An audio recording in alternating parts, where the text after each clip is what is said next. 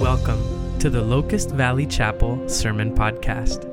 Our mission as a church is to help you discover, develop, and demonstrate life with Jesus. For more information about our church, you can visit our website, locustvalleychapel.org. We pray that the Holy Spirit would speak to you and minister to you in a powerful way as you listen to Sunday's message.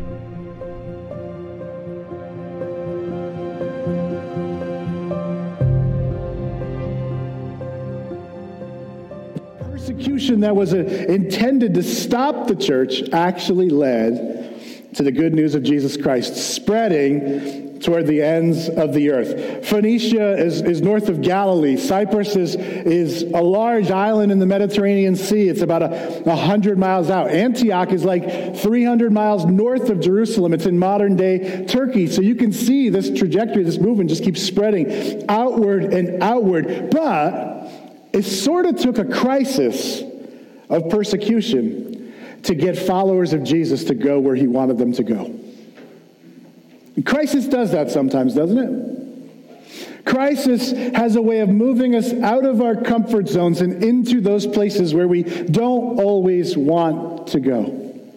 So if the old normal was sharing Jesus with Jewish people who were already religious, who already shared the same kind of morals, who already believed in one God, and who were already awaiting the Messiah, then the new normal meant moving among a people who didn't share the same religious beliefs, who didn't worship one God, they worshiped many gods. These were people who did not share the same kind of morality or values. In fact, Antioch, who was known for a lot of things, good morals wasn't one of them. Antioch had a population of about 500,000 people. It was the third largest city in the Roman Empire. Had a great amount of wealth, very diverse mix of culture, and it was actually pretty famous for its immorality. In fact, one commentator, Simon Kistemaker, says Antioch was known not for its virtues, but for its vices. He called it a city of moral depravity. I think Antioch sounds a lot like modern-day America, doesn't it? Which, if we're honest, it probably makes us a bit uncomfortable. Because we are people who like comfort. Our elders had an elders retreat about a month ago, and one of the questions we wrestled with is, what has the crisis of this global pandemic revealed to us about our condition? Because the pandemic obviously created some new problems for us as a people and as a church. I get that. But it also revealed a lot of cracks that maybe we didn't see before. And so we asked these two questions. What has this crisis revealed about us personally as individuals? And what has it revealed to us about our church here at Locust Valley Chapel? And I won't share the personal stuff that we shared as a group, but as a church, we felt like the crisis revealed a number of things. For one, we love comfort. We love for things to go our way. We do not like not being in control. How many would agree that that's humanity, right? I think it also revealed that our discipleship, as good as we think things are going, probably wasn't as deep as we hoped for. It was maybe a little shallower. And it's easy to become content with status quo and just sort of stay there. Now again, the crisis didn't create those qualities in us. It simply revealed them. And I think a lot of times, maybe even most of the time, it takes a crisis or some kind of suffering to push us out of our old normal and into our new normal, which is actually normal. So David Bosch, in his book on transforming mission, he writes this: "It is rather normal for Christians to live in a situation of crisis.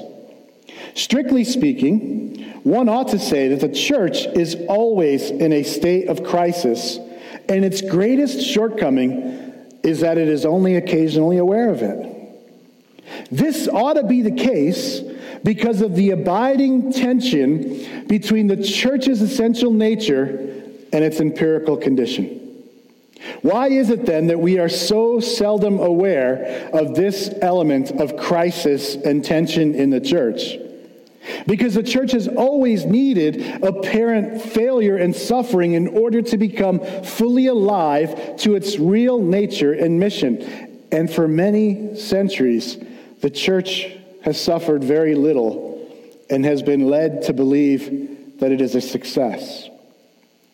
Bosch goes on to write, "Let us also know that to encounter crisis is to encounter the possibility of truly being the church." So I want to put this out there. What if God is using this crisis that we've been in now for, 20, 21 months, whatever it's been, as an opportunity to invite us into a new normal? Like, what if he's inviting us into new possibilities of truly being the church? What if it could actually help make us more like the church that we've been reading about in Acts? If crisis and suffering moved them, it can move us. So what would it take for us to see this journey into whatever God's new normal for us is? That's what I want to talk about today. And I think Acts chapter 11 has a lot to teach us about this. For one thing, it teaches us about the kind of people who journey into this new normal. Notice verse 19 says that those who were scattered by the persecution, they spread the word only to the Jews. And then in the New American Standard Translation it says, "But there were some who came to Antioch and began speaking to the Greeks as well, preaching the good news of the Lord Jesus." So I think that if we're going to enter into this new normal of being the church in our time, it's going to take some people that we read about here, people who will see crisis not as an excuse to retreat, not as a reason to want to give up and go back to the way things were, but some people who will see this present moment as an opportunity to step out of our comfort zones in order to spread the good news of Jesus to the culture we live in. And you know what really encouraged me as I studied this passage? Some people who left their comfort zones to tell the Gentiles about Jesus, they were ordinary people like you and me. They're just normal people. I mean, this is a huge turning point in the book of Acts. They are moving toward the ends of the earth mission that Jesus said, and we're not even told what their names are. They're just called some people. Men from Cyprus and Cyrene who began speaking to the Greeks as well, verse 20 says. Now let's think about this for a minute. Up until this point, a lot of what we've been reading about and a lot of what Jesus continued to do by the power of the Holy Spirit was in fairly well-known people, right? Mostly through the apostles, this small group of guys who had been with Jesus. Let me just share a few summary verses that demonstrate what I'm talking about. Acts chapter 2, verse 43 it says, "Everyone was filled with awe at the many wonders and signs performed by the apostles." Again, that group of people that was with Jesus. Acts chapter 3, Peter and John, both apostles, heal this man who had been born lame. Acts chapter 4, verse 2, the religious leaders were greatly disturbed because the apostles were teaching the people, proclaiming in Jesus the resurrection of the dead. Acts chapter 4, verse 33 says, "With great power the apostles continued to testify to the resurrection of the Lord Jesus." Acts chapter 5, verse 12 says, "The apostles performed many signs and wonders among the people." And verse 13 says that they, the apostles, were highly regarded among the people. So they were well known. But then we get to Acts chapter 6, and we begin to see Jesus start to work through these lesser known people like Stephen. Acts chapter 6:8 tells us that Stephen was full of grace and power, and that he performed wonders and signs among the people. Then there's Philip the evangelist in Acts chapter 8, verse 6. It says, "When the crowds heard Philip and saw the signs he performed," man, they all paid close attention to what he said. And now, starting in Acts 11, we begin to see Jesus continuing to do a lot of his kingdom work through people who may not be well known to the world, but they were known well by some. Listen to verse 21. It says, "The Lord's hand was with them." Again, we don't know who them are. We don't know their names. "But a great number of people believed and turned to the Lord." So we may not know who them really was, but we know whose hand was with them. And that's what really fires me up. See, we live in a world where we're impressed with fame and celebrity and popularity and superstars. And that's not just a 21st century thing. That's a human thing. Right? We didn't read this verse last week, but when Peter went to Cornelius' house in chapter 10, verse 25 says, Cornelius met him and fell at his feet in reverence. He was just in awe of being in Peter's presence. And Peter says, get up.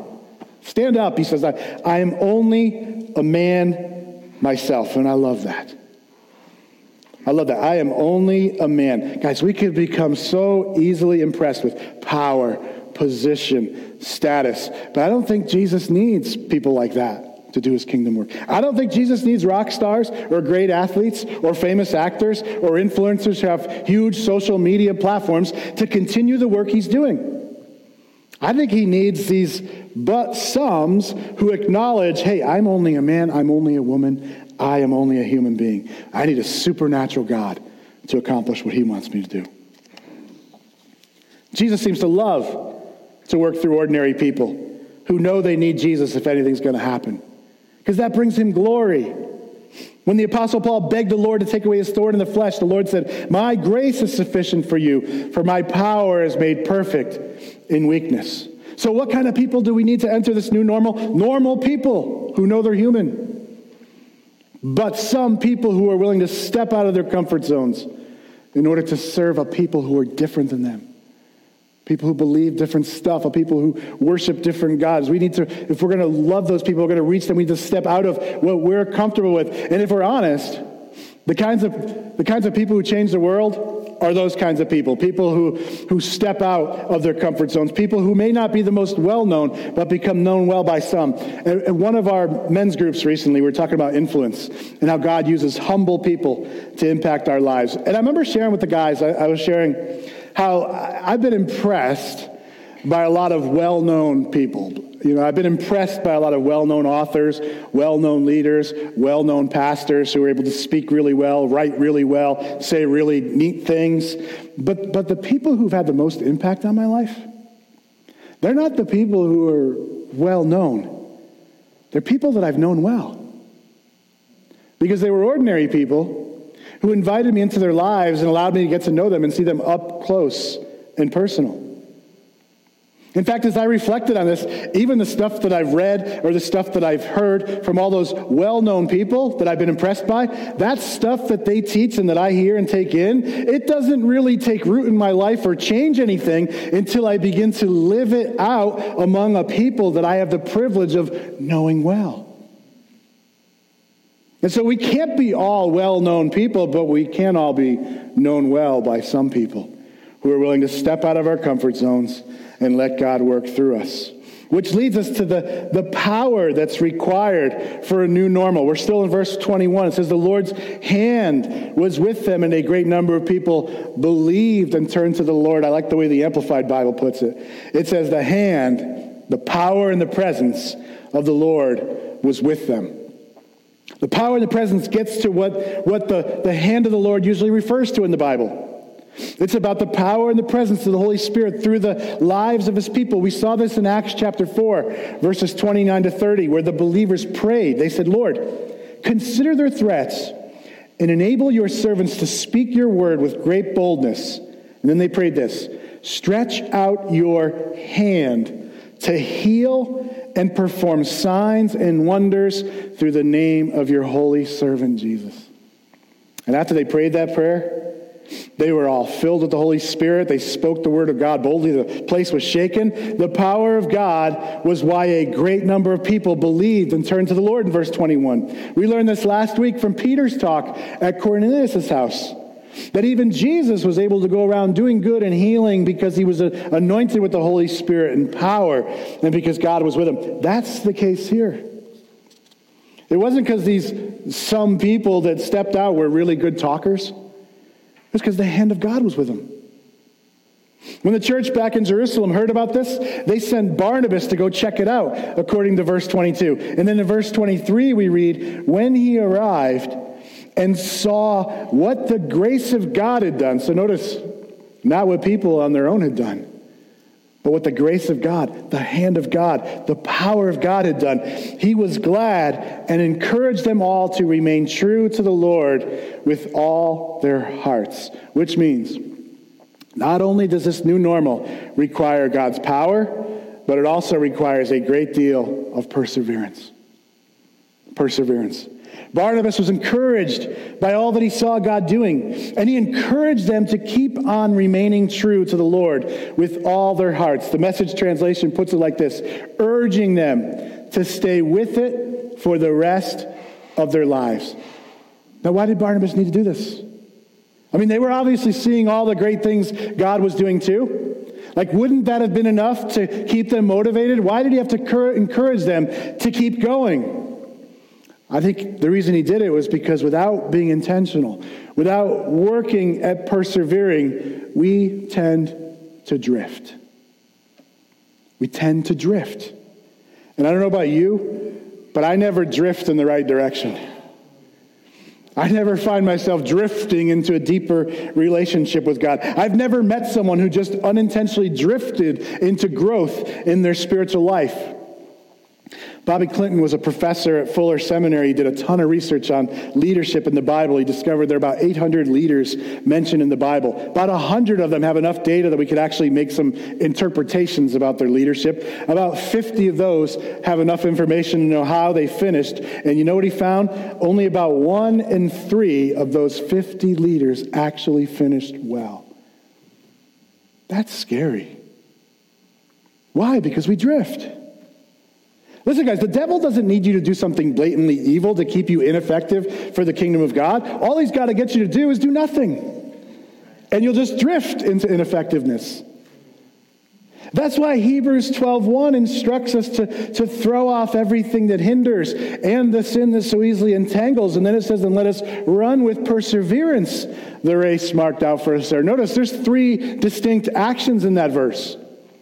There's a throwing off of everything that hinders us, everything that weighs us down, distracts us, deters us from running the race that God's marked out for us. Hindrances can be tricky to identify because they're different than sin issues. Sin is the second thing that we're supposed to get rid of that so easily entangles us, but those are different. And then notice that even after you throw off the hindrances, even after you let Jesus deal with the sin issues, there's a third action: to run with perseverance the race marked out for us. Why is that? It's because without perseverance, we drift. We drift out of our lanes, the lanes marked out for us. So Barnabas is saying, guys, stick with it. Which, by the way, there's a reason we need the community. We need the community around us because it's not up there, but Hebrews 12:1 starts out. Therefore, since we are surrounded by such a great cloud of witnesses, let us run with perseverance the race marked out to us. So Barnabas says, remain true to the Lord with all your hearts. And the NASB says he began to encourage them all with resolute hearts to remain true to the Lord. That word resolute, it could be also translated purposeful or determined heart. And that word remain, it means to continue, to hold fast, or to abide in continually. Remember what Jesus said in John 15:5? Whoever abides in me, and I in him, he it is that bears much fruit. For apart from me, you can do nothing. Barnabas is saying, the way you persevere, the way you remain true is to be intentional about abiding in Jesus. Make that your priority. Stick with it for how long? The rest of your life. Why? Because it's a lengthy process. And just when you think you've got this new normal down, guess what happens? Another new normal comes. And there'll likely be another new normal coming after that, and another one after that, because being a disciple of Jesus is a process of a lifetime. And that's why after encouraging the believers, Barnabas goes to Tarsus to look for Saul in verse 25. And in verse 26 it says, when he found him, he brought him back to Antioch. Both of them stayed there with the church for a full year, teaching large crowds of people. It was at Antioch that the believers were first called Christians. How many know there's no such thing as instant discipleship? No such thing as instant discipleship. It is a long, lifelong process. It takes years of growing and learning and growing and learning, and we're never really finished until we take our last breath on earth or until Jesus returns for all of us at the second coming. Now think about this for a minute. Barnabas went and found Saul, who's also called Paul. Now when we last saw Saul, he was being sent off to Tarsus in Acts chapter 9 because people were trying to kill him. Now, sometimes we think that, between chapters of the Bible, that just a little bit of time passes. We're not exactly sure how long Saul was in Tarsus before we get here to Acts chapter 11. He talks about it a little bit in Galatians 1 and 2, but most biblical scholars think that he was there for 7 to 10 years. 7 to 10 years. Like, we read the Bible quick and we're like, but only 2 chapters have passed. Yeah, but almost 10 years have passed. So what's Saul doing for those 10 years? In Galatians 1, he tells us he spent 3 years in Damascus. Then he went to Jerusalem, spent a couple weeks with Peter before going to Syria and Cilicia. Paul's been growing in his faith.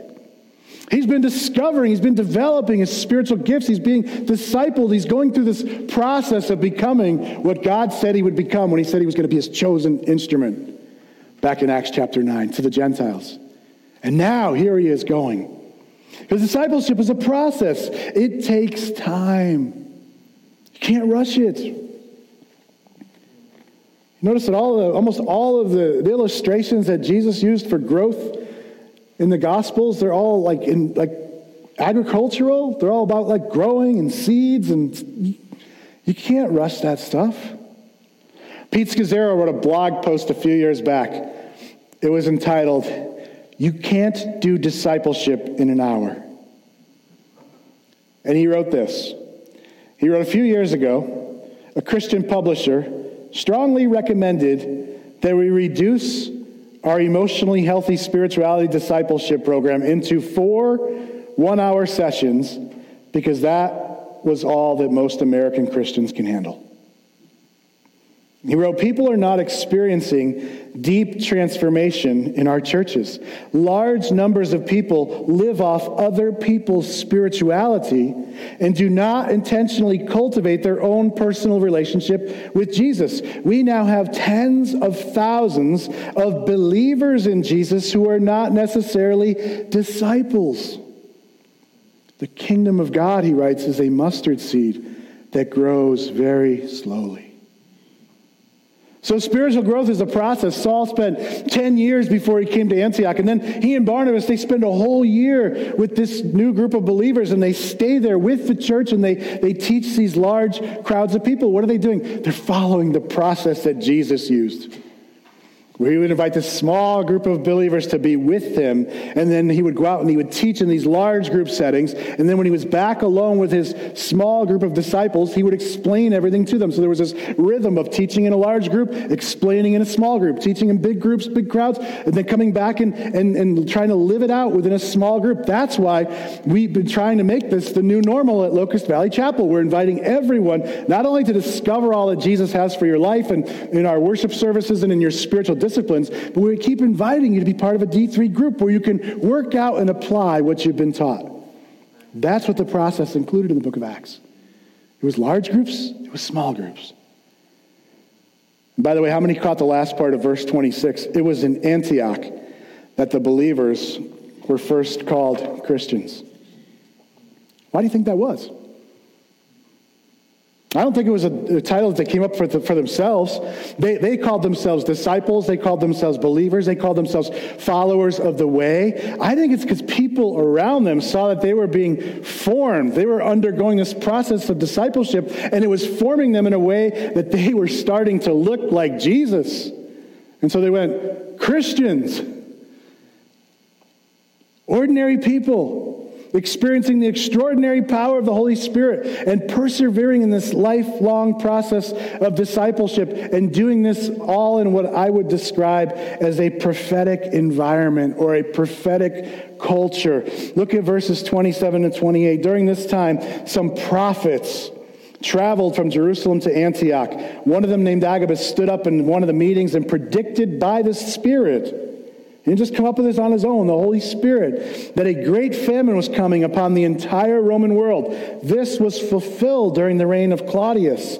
So the believers in Antioch decided to send relief to the brothers and sisters in Judea, everyone giving as much as they could. They did, entrusting their gifts to Barnabas and Saul to take to the elders of the church in Jerusalem. Now, when I say these people were creating a prophetic culture or environment, all I mean is this. They created space to hear from God and to respond to what God was saying.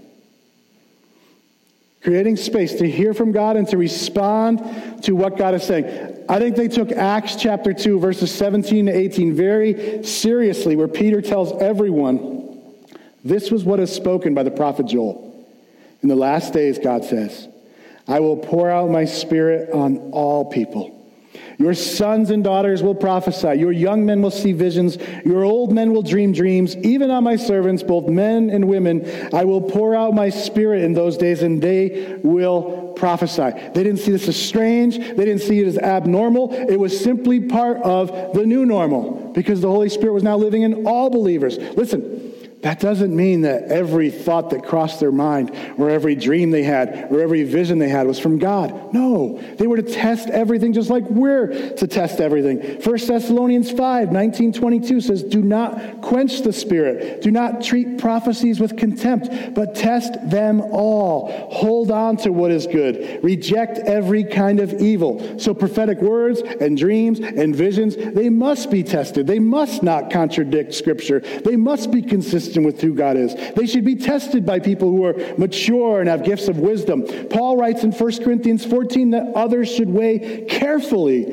what is said. But that same chapter, 1 Corinthians 14, it also instructs us to eagerly desire gifts of the Spirit, especially prophecy. And that's the kind of culture I'm talking about. A culture that eagerly desires and eagerly responds to how the Holy Spirit wants to move. That's what we see throughout the book of Acts. That's what they did here in Acts chapter 11. Agabus shares a word that he received by the Holy Spirit about a famine. And what did the church do? They responded with generosity. They sent relief to Judea. And so as I envision this prophetic environment, what I'm really just seeing in my mind's eye is Ephesians 4:11 and 12 lived out. It says, so Christ himself gave the apostles, the prophets, the evangelists, the pastors and teachers to equip his people for works of service so that the body of Christ may be built up. I'm just going to level with you. I think we've sort of limited this. I think we've sort of shrunk this verse down to just pastors and teachers. And we've lost sight of the apostles and the prophets and the evangelists. And man, you can't do this without all five. You'll have a weak church. You'll have a shallow church. It's Acts chapter 5, disciples. This is what we see in Acts chapter 11. We see this in action. Go back through and read Acts chapter 11 again. You're going to see apostles. You're going to see prophets. You're going to see evangelists going out to spread. And you're going to see pastors and teachers that help equip the body. They're all there in Acts chapter 11. They need to be here among us. Mark Sayers wrote a book in 2019, pre-COVID. It was called Reappearing Church, The Hope for Renewal in the Rise of Our Post-Christian Culture. And in it, he suggests that crisis is almost always the gateway for renewal. And so I want to leave us this morning with a quote from this book and then a scripture verse as we reflect on this new normal that Jesus might have for us. Mark writes, we need to be interrupted, to have our patterns halted, because doing the same thing only delivers the same results. A study of history shows that it is precisely at moments like this, when the church appears to be sliding into an unalterable decline, when culture is shaken by upheaval, when the world globalizes, opening up new frontiers and fostering chaos and change, that God moves again. Revivals and renewals always come at low ebbs of church and culture. And I don't think anybody would argue that we find ourselves in one of those low ebbs, don't we? And that's exactly the place where God invites us into a new normal. Isaiah chapter 43, verse 18 and 19, then we're going to pray. Forget the former things. Do not dwell on the past. See, I am doing a new thing. Now it springs up. Do you not perceive it? I am making a way in the wilderness and streams in the wasteland. Would you stand with me as we pray together this morning and ask God to send us out with a blessing this morning? Father, thank you for the some people in Acts chapter 11 that decided to step out of their comfort zones and what they were familiar with and allow this crisis that was called persecution that scattered them, they allowed it to be an opportunity to continue the mission that you set out for that the gospel would be spread, that we'd be witnesses to the ends of the earth. And they began going to the ends of the earth through your power and by persevering and through this prophetic culture that they created. Thank you for that example. It is so easy, God, to look around and to get discouraged. And to say, God, America seems like Antioch. Or America seems like some other ancient biblical nation that just seemed to turn their back on God or have many gods or idols. Or seems like we're just surrounded by people who don't look like us, who don't think like us, who don't believe like us. And sometimes we get the wrong idea that we just need to go back to what we used to have or back to what was normal for us, or we just need to maybe just hang on until you return. And yet I believe that it's in these moments, just like in Acts chapter 11, this was a turning point for the gospel. This was a turning point for the church. They were now going and spreading the good news beyond just the Jewish people. They were spreading it to Gentiles, and it was going to go everywhere now. And Lord, I believe with all my heart that you want us to take what you've given us and you want us to spread it to those around us. Because, God, we're seeing that this culture around us, we're seeing that this world around us, all of the things that the world, apart from you, has put their hopes in, the things that they're supposed to make us better people, the things that we're supposed to be so educated, the things we're supposed to be, Lord, it's not working because it's apart from you. God, we live in a world that wants the kingdom without the king, but that can't happen. And we've got the message of the king. And so, Lord, I pray that you'd encourage us to be bold. That you'd encourage us to be those some people who say, I'm going to step into this new normal. I'm not going to do it on my own strength. It's going to be in your power, Lord. We're going to need your Holy Spirit. And we're going to step out in power. We're going to persevere. And we're going to keep going. And we're not going to give up. And we're not going to turn back. And we're not going to keep dwelling on the past. But we're going to say, Lord, we want what you have for us. We're going to go through this because spiritual growth is a process. We're going to persevere. We're going to let this shape us. We're going to let this form us. And we're going to become this kind of prophetic environment where we're expecting all 5 gifts of the church that Jesus gave: apostles, prophets, evangelists, pastors, and teachers. All of those would be in operation, so that the body of Christ would be built up, and so that we become the people that you're longing for us to be. And so, Jesus, keep showing us what this new normal is. I don't think any of us knows, but your Holy Spirit's going to reveal to us as we walk with you together. In Jesus' name.